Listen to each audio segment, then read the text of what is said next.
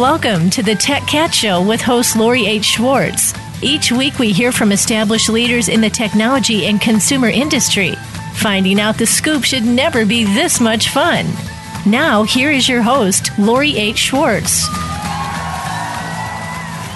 Hi, everybody, and welcome back to the show. This week, we are going to dive into the legal side of the business, speaking to Mr. Jody Simon, who's head of the production company practice at Fox Rothschild, which is a national law firm that works in a lot of different areas, but the area that we're going to really get into is entertainment and content as it dances into all of these technology trends. And so Jody, who works with me many times as well as a lawyer and sits on a lot of industry boards with me, is really sitting at the center of the storm of everything that's happening in media, content, and technology, because everything at some point sort of needs to touch down with legal. So let's have a big Tech Cat welcome for Jody Simon, ladies and gentlemen.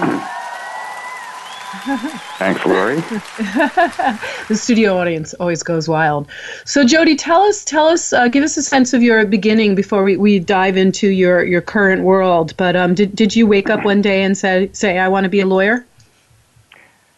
No, I woke up one day and said I wanted to be in the entertainment business.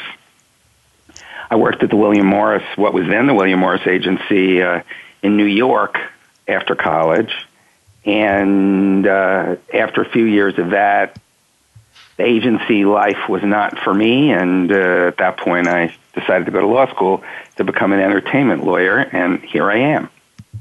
Well, and was it, at that time, I don't know how many years ago this was, but was entertainment law then very specific? Was it just around contracts between talent and studio? And has it gotten more involved? Or what was the focus in the beginning?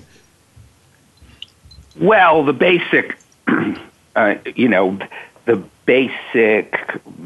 clientele is what it is. There's talent and production companies and writers and directors. Obviously, the nature of the deals has changed so much over the years as the outlets change. I was around at the beginning of the real explosion of unscripted TV, and I've done a lot of work in that area, and that was the sort of new kinds of deals and models. But it's still, at the end of the day, it's about content, the people who create it and own it, acquire, license, distribute content. And so the means have changed.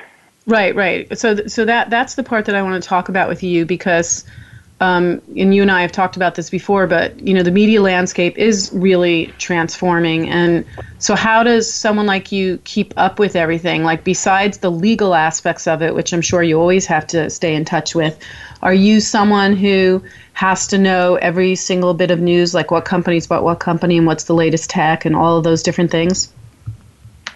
I follow it. I definitely follow it on Tech Cat Radio and excuse me. So I follow both tech and legal issues. I'm what most people do. I'm on newsletters, and I have a checkout Deadline and Tube Filter and Video Inc. and the various sources that are in that space. And when, just in the day-to-day of everything that you're doing, are there surprises that come across your table? Because I know, at this point, anyway, a lot of the deals have never been done before, right? I mean, aren't you dealing with content creators and new platforms and studios and networks, and everybody's role is changing, and nobody knows who anybody is anymore? Well, broadcast TV is still the same, and that's why I don't like to do it, because it's kind of boring. But yeah, with all the new outlets and buyers out there, there's definitely there's a bit of a Wild West. I'm not the first person to say that, but there is a little bit of a Wild West atmosphere out there, because the deals haven't quite gelled. They're starting to, but the new outlets are still kind of feeling their way as to what kind of deals they want to make and what their parameters are. There's also a real kind of interesting culture clash. It's kind of inside baseball, but as a lawyer, you can tell when you're dealing with people who are basically tech people and not entertainment people. So right, and vice versa too, right? Yeah, I'm sure that's true. But I'm an entertainment lawyer, and they're dealing with entertainment sellers, so it seems to me they're coming into my world. Right. Because I frequently was sitting in the middle between agency people, content people, and tech people, and none of them spoke each other's language. So it was always interesting to be at the center of that. So do you find yourselves translating for all the different parties, or you're just sort of representing the content side? Are you ever representing the tech side? I represent some platforms. Some online channels, but my contacts there are really people with entertainment background. So that's not quite so bad, but you definitely see it. I've done deals with video game companies for both kind of game reboots as well as for outlines for shows based on games, and you can see it there too. And there it's not only the different media, the fact that they're game companies and not entertainment producers, but also like they're Japanese, and so there's a bit of that cross-cultural gap to bridge as well. So in a way then, now it's not just even about American companies and what's happening here, but just because of the way our world is right now, everything is kind of global. So now you find yourself with clients that are from all over the world? Yes, for sure. And with buyers as well.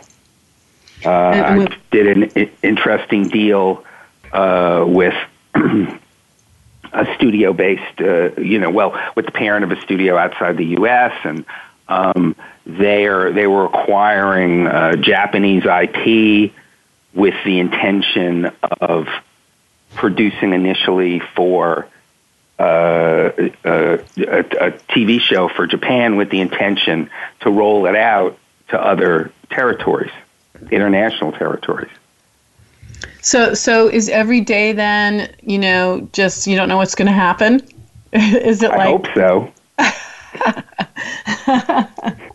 because and the reason I'm asking all these questions is because you really are sitting as sort of the gateway of everything, right? So, to something basically, your client is the content owner, and they are, trying to sell their piece of content, and maybe they're selling it to the platform, or maybe they're selling it to the network, or maybe the network is the platform. I mean, it's to me right now, nobody has that specific role anymore. And so I always wonder on the deal making side, how do you know how to craft things? Because the roles have just changed so much. No, that's true. It definitely makes a difference. And obviously, if the buyer is a platform, it kind of leaves out, then you kind of skip a development step. It's not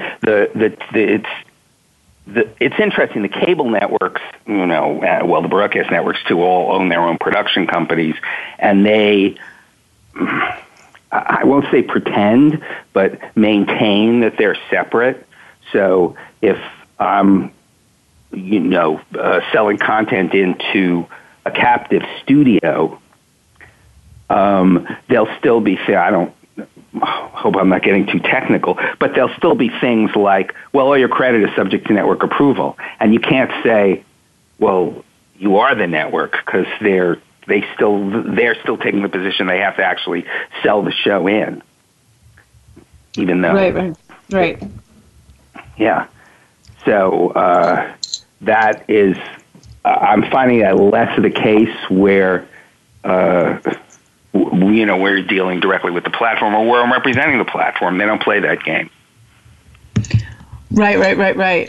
It is really interesting, because I was interviewing somebody from I think it was Awesomeness TV and also Lionsgate, and both of them started the conversations by saying, I'm representing the studio side, not the network side, or I'm representing the, the buying side, not the content creation side. And it is really confusing now, I think. And for you, I know, do you consider yourself then, I know you studied entertainment law, but then are you an entertainment lawyer, or now it's not even called entertainment anymore, right? Is it digital or content or video, or like, how do you refer to it all?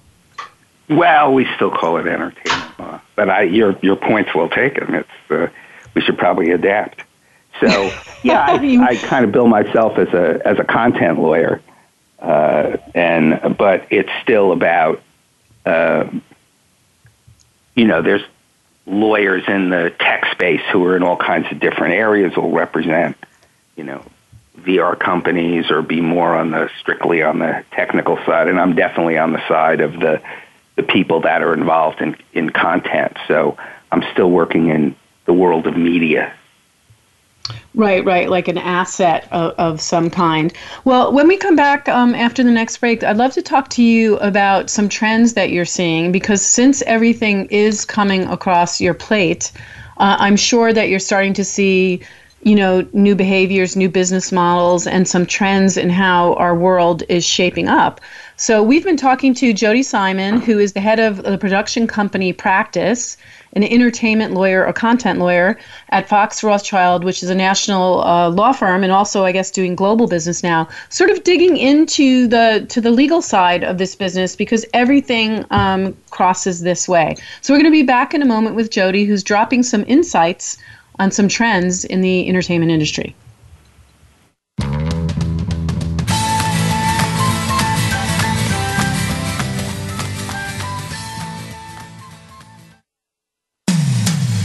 When it comes to business, you'll find the experts here. Voice America Business Network. The key point of contact between consumers and brands is technology. StoryTech, a boutique agency, empowers you to use that tech to deliver your message, engage your customers, and raise the bottom line. How do you track and exploit the trends? How do you stay ahead of industry disruption? And how do you maximize profit from content? From strategy to execution, the answer is StoryTech. Inform, innovate, create. Visit us at story-tech.com. That's story-tech.com. Follow us on Twitter at VoiceAmericaTRN. Get the lowdown on guests, new shows, and your favorites. That's VoiceAmericaTRN. From the boardroom to you, Voice America Business Network.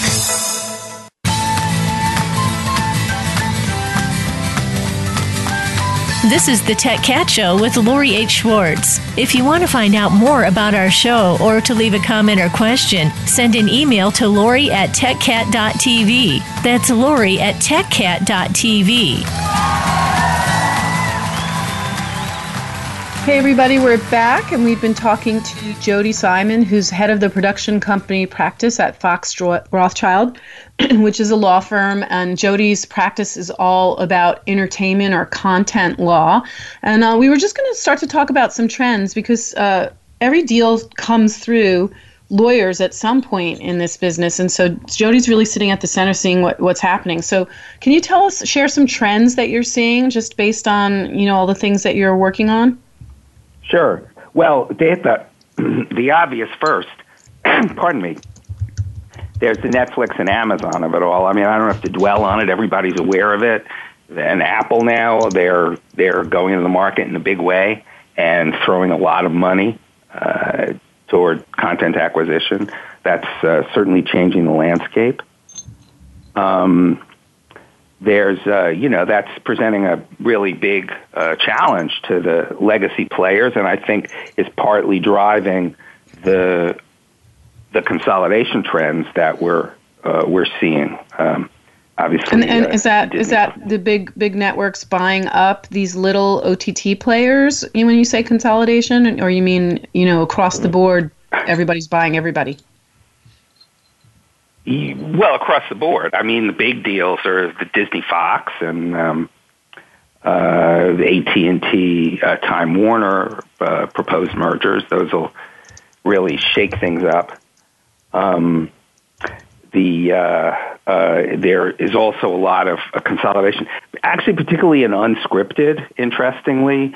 There's a few. It's unscripted, the barriers to entry are much lower than scripted TV. So you tend to see a lot of kind of smaller players cropping up. But as soon as they have a certain level of inventory, most of them get, bought up by one of these big holding companies like Banijay or ITV, Red Arrow. So, that's part of it too.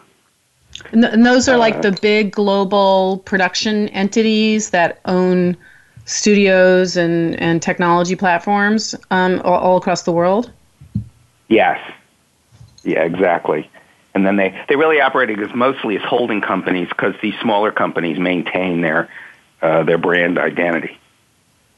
So it's an interesting model. And what about the cable companies? Are they faring okay in all of this world with all these Apple TVs and Amazons and all that? How are they doing? Are they holding their own? Well, so far, I mean, there certainly is a lot of cord cutting going on, but don't forget that the cable companies also control the pipes. So if they're the internet pipes, so if they're losing too much on the content selling side, they can always make it back up on the content distribution side. And now with the demise of net neutrality, if that isn't overturned, will give those ISPs, the internet service providers, the a lot of leverage and a chance to make up maybe revenue what they're losing from cable subscribers. So can you talk to our audience a little bit about net neutrality really and what it all means? Because I know people interpret it in a lot of different ways. Sure. It's the FCC has had under the Obama administration taken it on itself to regulate cable companies as the equivalent of phone companies, so they're equivalent as a common carrier, and so they had ruled that the internet service providers have to treat all comers the same. They can't charge more for faster throughput. They can't slow down certain websites. So it was just an open, just like, if you're making a phone call, that everybody on the phone who uses the phones is treated the same. So now the concern is when those rules were overturned, that now AT&T, which owns if it owns now Time Warner, can favor Time Warner content and throttle content from other studios, or go to the Netflixes of the world and say, if you want your high speed, if you want maximum speeds, download speeds, then you have to pay us extra money. And then there's another concern, which is that if they're consistently charging content providers for the speedier, for the extra bandwidth, then all the smaller upstarts will be disadvantaged because they won't have the cash. And of course, in the past, one of the perceived wonders of the internet was that kind of anybody could point a video camera and put up a show and get themselves established on the web. So is this a fair thing if it goes away? I mean, where do you guys sit? Do you sit on the just because your clients could be both sides, right? Yeah, so I'm probably not going to take a position on this. I'm going to trick you into it. I mean, personally, are you allowed to have an opinion? Or I guess you can't because you're in the business, and so you sort of have to do what's right for each of your different clients. Yeah, exactly, and we do some work for Comcast. Well, look at it. It's like the the FBI agents, they may have individual political opinions, but, one hopes they're still doing their jobs. Yeah, I mean, one would think that they wouldn't text messages on a digital platform. I don't know why these people leave traces of their bad behavior. I mean, if I was going to do something, incorrect, I would not let it be traced. But anyway, that's a whole nother topic. Now, I know, in this whole world, Jody, where you're representing content creators and telcos and sort of everybody in the ecosystem, I still come home and I'm still like, what do I watch and where do I watch it? And there doesn't really seem to be a solve for that yet. I mean, Netflix is certainly serving up to me what it thinks I like, and Apple's trying to get there. Everyone's trying to figure it out through data. But, are you guys at all talking about this? Does this come across your world at all? Like, what's the future of discovery and finding these things? Because all of your clients' businesses depend on me watching something, Yeah, I don't have an answer to that. But I mean, as to how it will play out, I think I share that frustration with you, and I think, and I've spoken to other people in the space who agree. I think that really the person who comes up with a really smart search, cross-platform search, is going to be onto something really big, because I think at this point, with the proliferation of content and then the disintermediation effect of over the top, where it's really program by program, it's not dissimilar from from what happened in the music business, where now they don't really sell albums, they sell songs. So similarly, it's kind of program by program to a large extent, and I think the value of channels, though I think they're still important, will decline. So how do you find what you like? And I'm sure you've had the experience, and I have Handmaid's Tale. Is that Netflix, or which network is that on? And then you got, I think wasn't it Hulu? It was Hulu. Yeah, well, you're right. Was. You're yeah. right. No, it was Hulu. Exactly. And I just joined Hulu just because it was on Hulu, and then when it was done, I shut off the subscription, which I know a lot of people do for Game of Thrones for HBO. So that's a weird behavior too, right? You can. I'm too lazy to do it personally. I just pay them. Well, you can write it off to your business, but well, that's true, because we subscribed to Cinemax just for the Nick, which I don't even think is on anymore. Right. I've done that too. I've done that for all the different networks where you sign up for a certain amount of time. But it is also true that if you are in this business, that you kind of need to watch everything, to understand everything, to see all the latest sort of content trends and technology trends. And, are you someone also that embraces all of these new technology platforms, or is the office filled with every single new device so that all of you can sort of understand what's happening because you're representing people in the game? I certainly keep up with programming across all platforms for sure. And do you own all the different devices? Like, are there Alexas and Google Homes and Roku boxes and Apple TV, at the office? I mean, do you guys have to sort of inherently understand these platforms? We do have to understand them. I have cable in my office. I don't think I have Roku. I have Roku at home. And like Apple TVs and Amazon Alexas and all of that stuff? Well, I have an Alexa too. I'm not sure. I wouldn't recommend personally by having both an Apple TV and a Roku box. I mean, I think probably one box is enough. But yeah. I mean, I have a little bit of everything because it's what I talk about, but you end up sort of jumping on to one ecosystem for sure, and then investing in that ecosystem, which is what makes this so complex. But you have to understand this inherently because you're writing deals, right? And also, don't you have to, in some of these deals, predict what's going to happen so that you put in, sort of protect your client from future situations? Like you have to sort of, be a psychic a little bit in the future on this stuff? Yes, and it involves understanding the business model. If I'm representing the seller, understanding the business model of the buyer, so we can figure out where the revenue's coming from and how my client can participate in that. I just did a deal, believe it or not, for a writer client who was writing an Alexa skill based on a TV show they'd created. Go figure.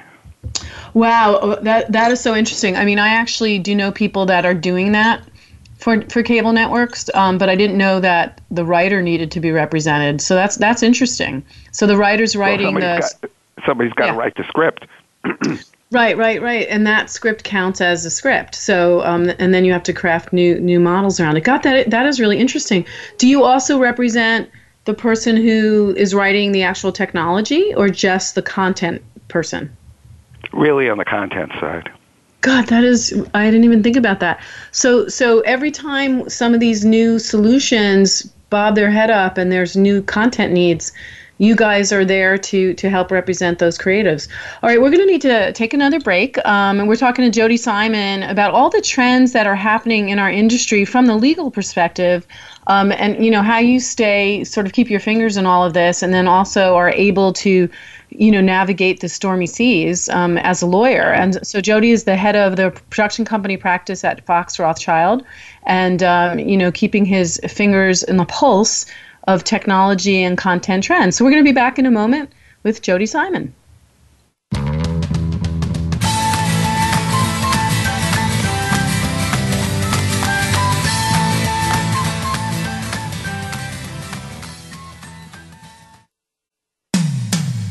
When it comes to business, you'll find the experts here. Voice America Business Network. The key point of contact between consumers and brands is technology. StoryTech, a boutique agency, empowers you to use that tech to deliver your message, engage your customers, and raise the bottom line. How do you track and exploit the trends? How do you stay ahead of industry disruption? And how do you maximize profit from content? From strategy to execution, the answer is StoryTech. Inform, innovate, create. Visit us at story-tech.com. That's story-tech.com. The business community's first choice in Internet Talk Radio. Voice America Business Network.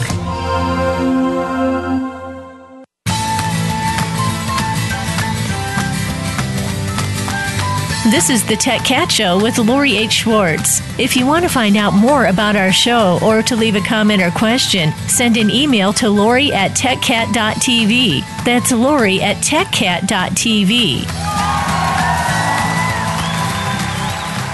Hi, everybody, and we are back dealing into the legal side of the content and technology trends world with the fabulous Jody Simon, who's a content lawyer at Fox Rothschild.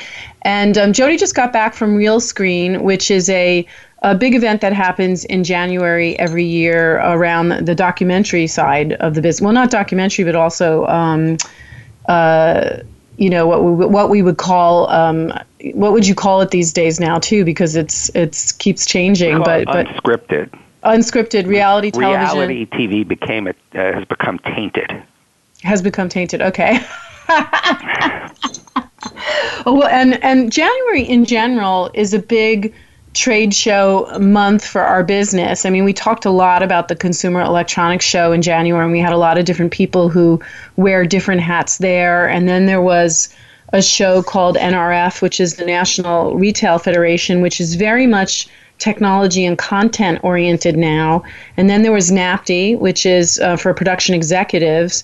And then NAPTE usually crosses over with Real Screen. So they're sort of competitive to each other, but NAPTE is all things TV, whereas Real Screen is just unscripted, as you were saying. So what were your impressions about Real Screen? Turnout was a little lighter, but I'm not sure what the reason for that is. It certainly was really illustrative of the consolidation, the show as a whole, that we've seen. There were panels on that subject, and had sit-downs with executives from, a few companies that have, become part of the bigger, these bigger holding companies. So that's an interesting trend that's continuing.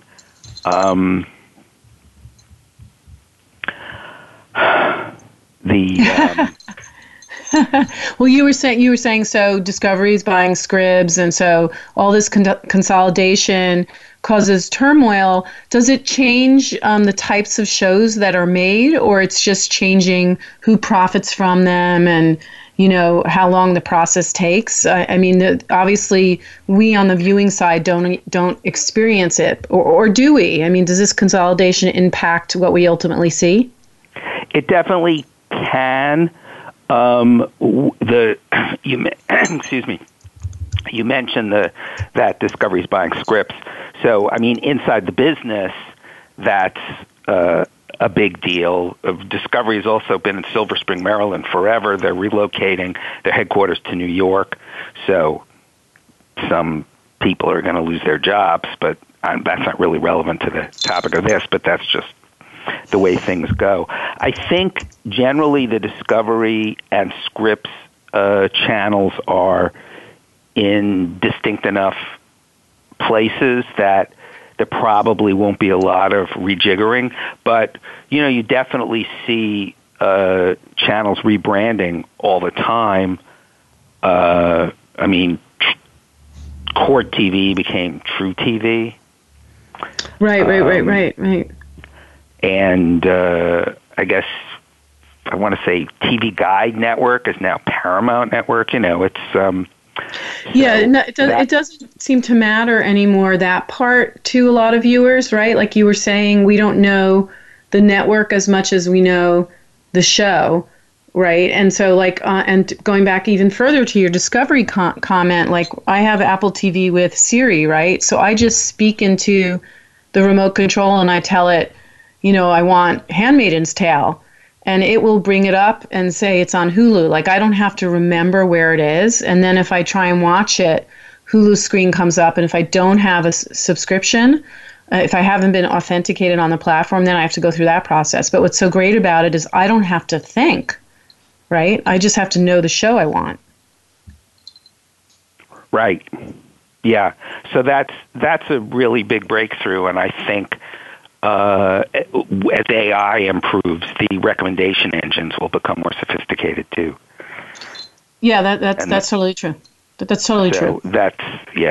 So that's important. But one interesting, it's really a prediction more than a development. I don't think that long term these 100-channel bundles are going to be sustainable. There's just too much.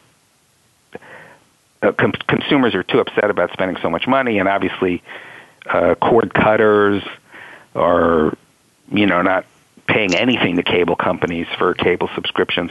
So, I don't think we can go to a fully a la carte model because, you take your 17 channels that the average person watches, you multiply it even by a modest $4 monthly subscription fee, you're paying the same amount as you were paying for cable.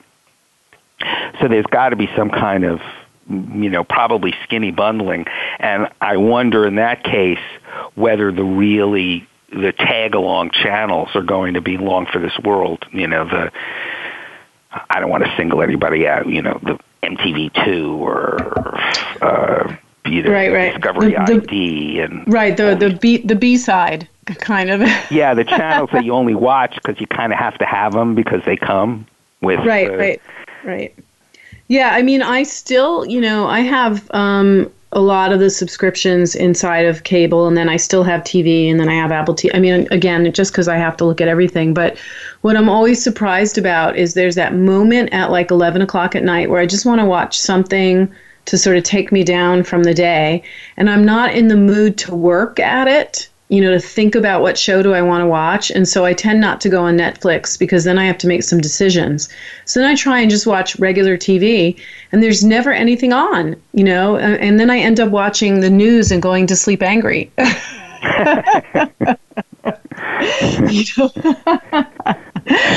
Well, so you turn off Fox. I know, exactly. Well, so, and I do have fun. There's definitely a half hour in the evening where I'm doing the CNN, Fox, MSN dance, and it's like a liberal bread sandwich, with the conservative piece of meat. Well, now, what other shows do you make sure that you go to that are important for what you do? And are you going to these shows because you have clients there, or are you going because you're networking and you also want to keep up with what's happening? Really, both.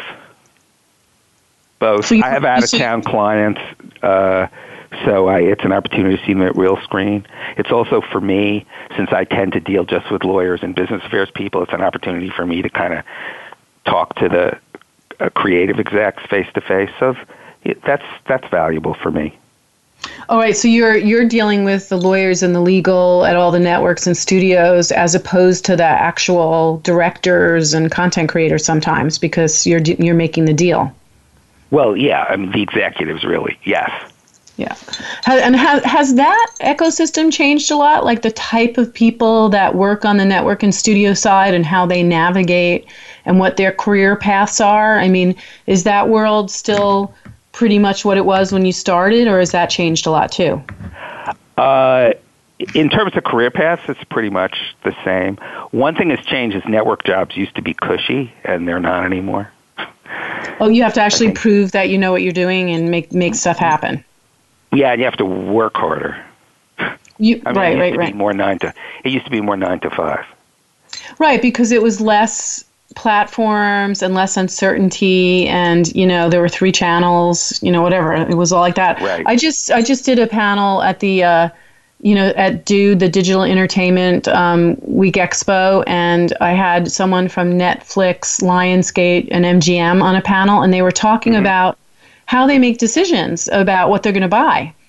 And they literally were like, we don't think about the end game with anything. We don't think about length or platform. We still, look at the story and see who's interested in the story. So we want to be told by the creator, this is for this audience, and then we'll do the platform strategy. So it's not that important to them that you come and say, this is for OTT on-demand platforms, or this is a 10-minute digital video original, on YouTube.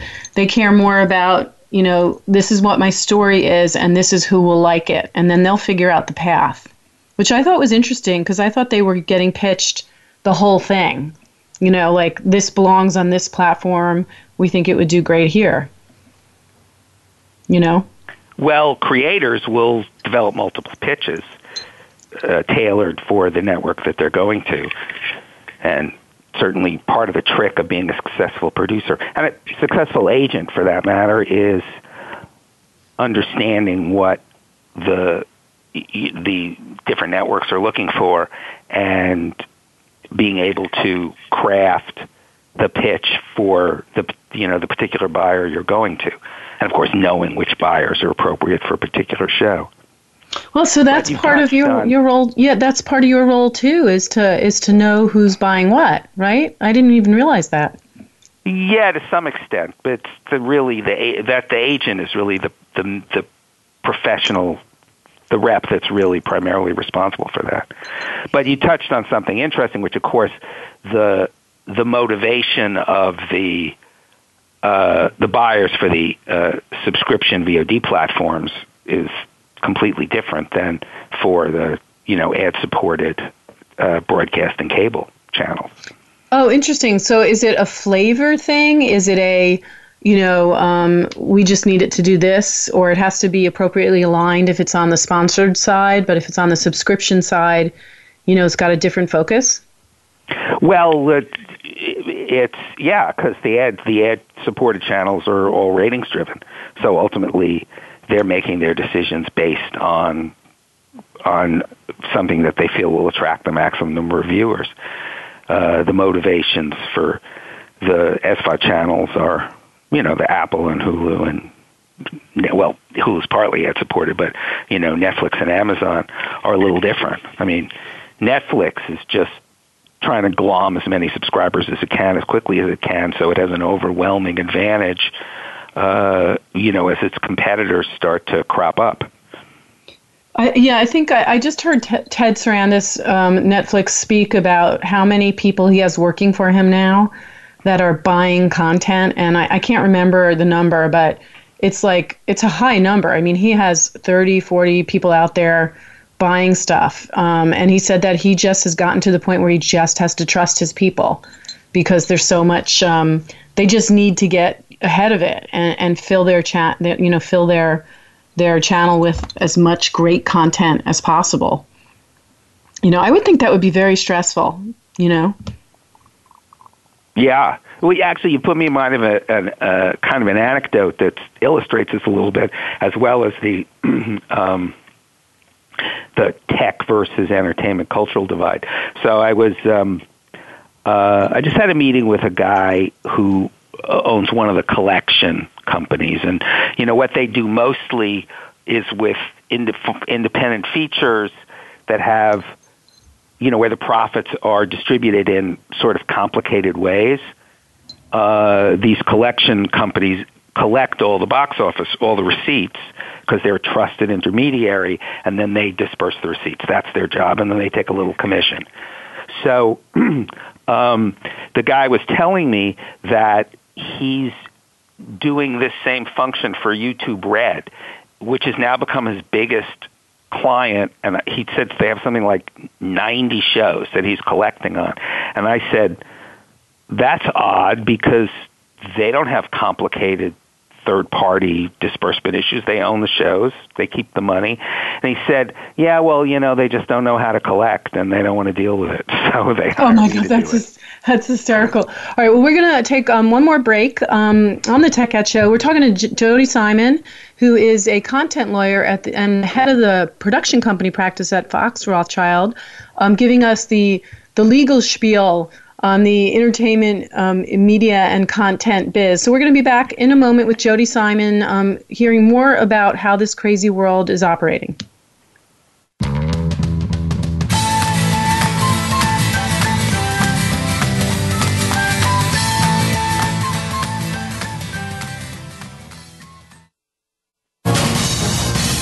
Voice America Business Network, the bottom line in business. The key point of contact between consumers and brands is technology. StoryTech, a boutique agency, empowers you to use that tech to deliver your message, engage your customers, and raise the bottom line. How do you track and exploit the trends? How do you stay ahead of industry disruption? And how do you maximize profit from content? From strategy to execution, the answer is StoryTech. Inform, innovate, create. Visit us at story-tech.com. That's story-tech.com. Do you need directions to solid financial future? If so, the Money Answer Show with Jordan Goodman will provide you with a roadmap to making smart money decisions in every area of your personal finances. Join Jordan every Monday at 12 p.m. Pacific Standard Time, 3 p.m. Eastern for the Money Answer Show on the Voice America Business Channel. Learn how and where to get the best deals on mortgages, cars, and insurance. Find out the best ways to save for college and retirement. Get out of debt, improve your credit rating, and save on your taxes. The Money Answer Show with Jordan Goodman will provide you with great tips on investment opportunities in real estate, stocks, annuities, and other investment vehicles. That's the Money Answer Show with Jordan Goodman on the Voice America Business Channel every Monday at 12 p.m. Pacific Standard Time. When it comes to business, you'll find the experts here. Voice America Business Network.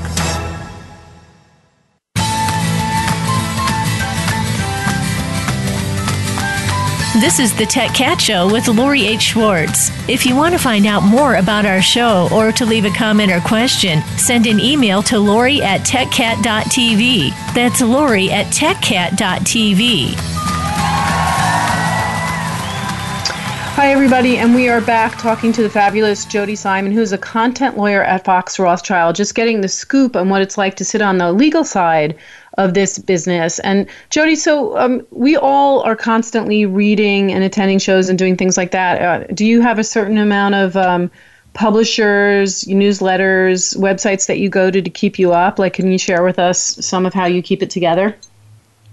Well, I think I mentioned, on the Hollywood side, I read Deadline pretty steadily. And on the digital side, some of the obvious players, the Video Inc. and TechCrunch, and I'm looking at my RSS Feedly here and Tube Filter. Well, but are you someone that because this answer has varied because I do ask it to everyone, but do you set aside a particular time in the day that you do your sort of consuming of the industry news and then you go on with your day, or is it just when you can fit it in? Well, no, yeah, more when I can fit it in. I actually read the newspaper in the morning. You mean like the printed newspaper? Yeah, the printed LA Times newspaper. Get out. You read paper? Just kidding. It's interesting. I read newspapers and periodicals printed, but books, always Kindle. No kidding. That is interesting. I've almost gotten opposite. I mean, I still get the New York Times Sunday paper because as a expat of New York, I just like it on Sunday. It just reminds me of home. And I like the feel of the paper. But everything else is digital for me. And no, that's not true. Actually, you're right. I do read books. I like books better than Kindle. Kindle, I get distracted because if something jumps into my mind, I'll just start to shop. You know what I mean? It's like, it's dangerous to put me on a digital they're smart that way. And I do have an Alexa, which I put in a home theater system, and so far the Alexa is supposed to be connected to the home theater, but it isn't. So I was hoping to use it for that. So now, I mostly use it to shop, well, that's what it's there for, right? Oh, to add it to your Amazon list. So are you saying that you have like the Android OTT solution, like you have a Fire that you're having Alexa manage for you, or you're using recipes? It's actually a platform called RTI. Oh, cool. RTI, and tell us what RTI does. It's just a hub for home theater. That's all. Oh, and it's a recipe on Alexa. I mean, I have been having so much fun tricking out my Alexas with all sorts of recipes. So there's this. I don't know if you've ever done this, but there's this thing called Routine, and you can put a bunch of different things attached to a routine, and then tell Alexa what the code is. So I have a wake up my daughter routine. And so I just say, Alexa, wake up Sadie, and it turns on the lights, and then it literally says, good morning, it's time to get up. And it starts playing the news so that she'll wake up. But it's really funny because it's literally tailored to her, and to me, Alexas in the house have become my content access. Like now I'm watching video on the little Alexa spot, the little the one that looks like a clock, an alarm clock. Mm-hmm. And I listen to music throughout the house. I listen to news. I mean, every day it's expanding my content consumption, in a way that I never thought possible. We'll have to talk about this because I would love to use it more. So far, mostly is to get the weather too. Well, you can certainly hire me to do that for you, and I bill by the hour, just like you do. So. I can hire you to tell me what the weather is? Okay. That's funny. Now, what do you see coming down the future for the industry as a lawyer? Are there things that you're going to see coming, like things that you can predict? Well, one thing we didn't talk about so much is the YouTube ecosystem and the former MCNs, which I think is an interesting development.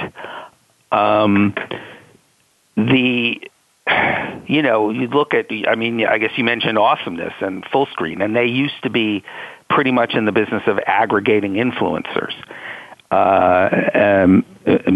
Maker as well. And, that business has sort of gone away. I think Broadband TV is the only company that's really still in the business of just having mass quantities of channels.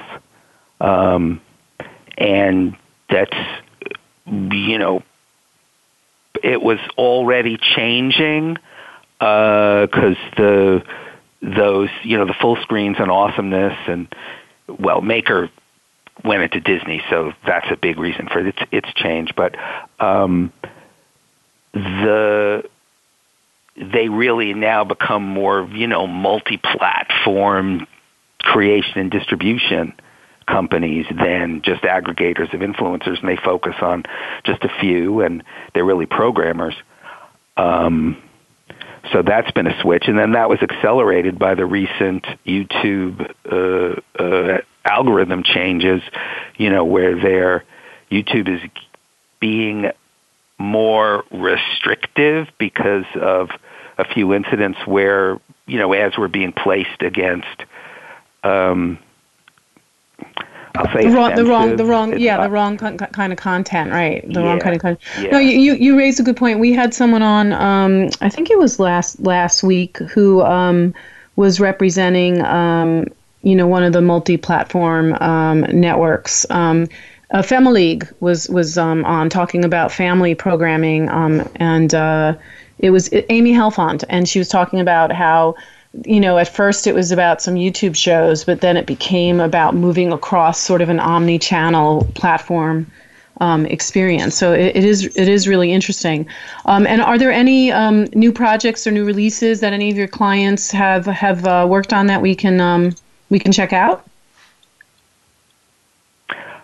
Let's see. I'm thinking of shows that I have a lot of interesting development.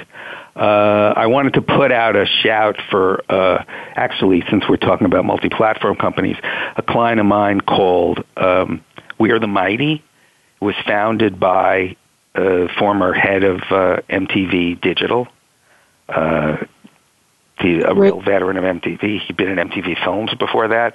And this is a multi-platform company that it identified a strong underserved demo and targeted it, and has had great success.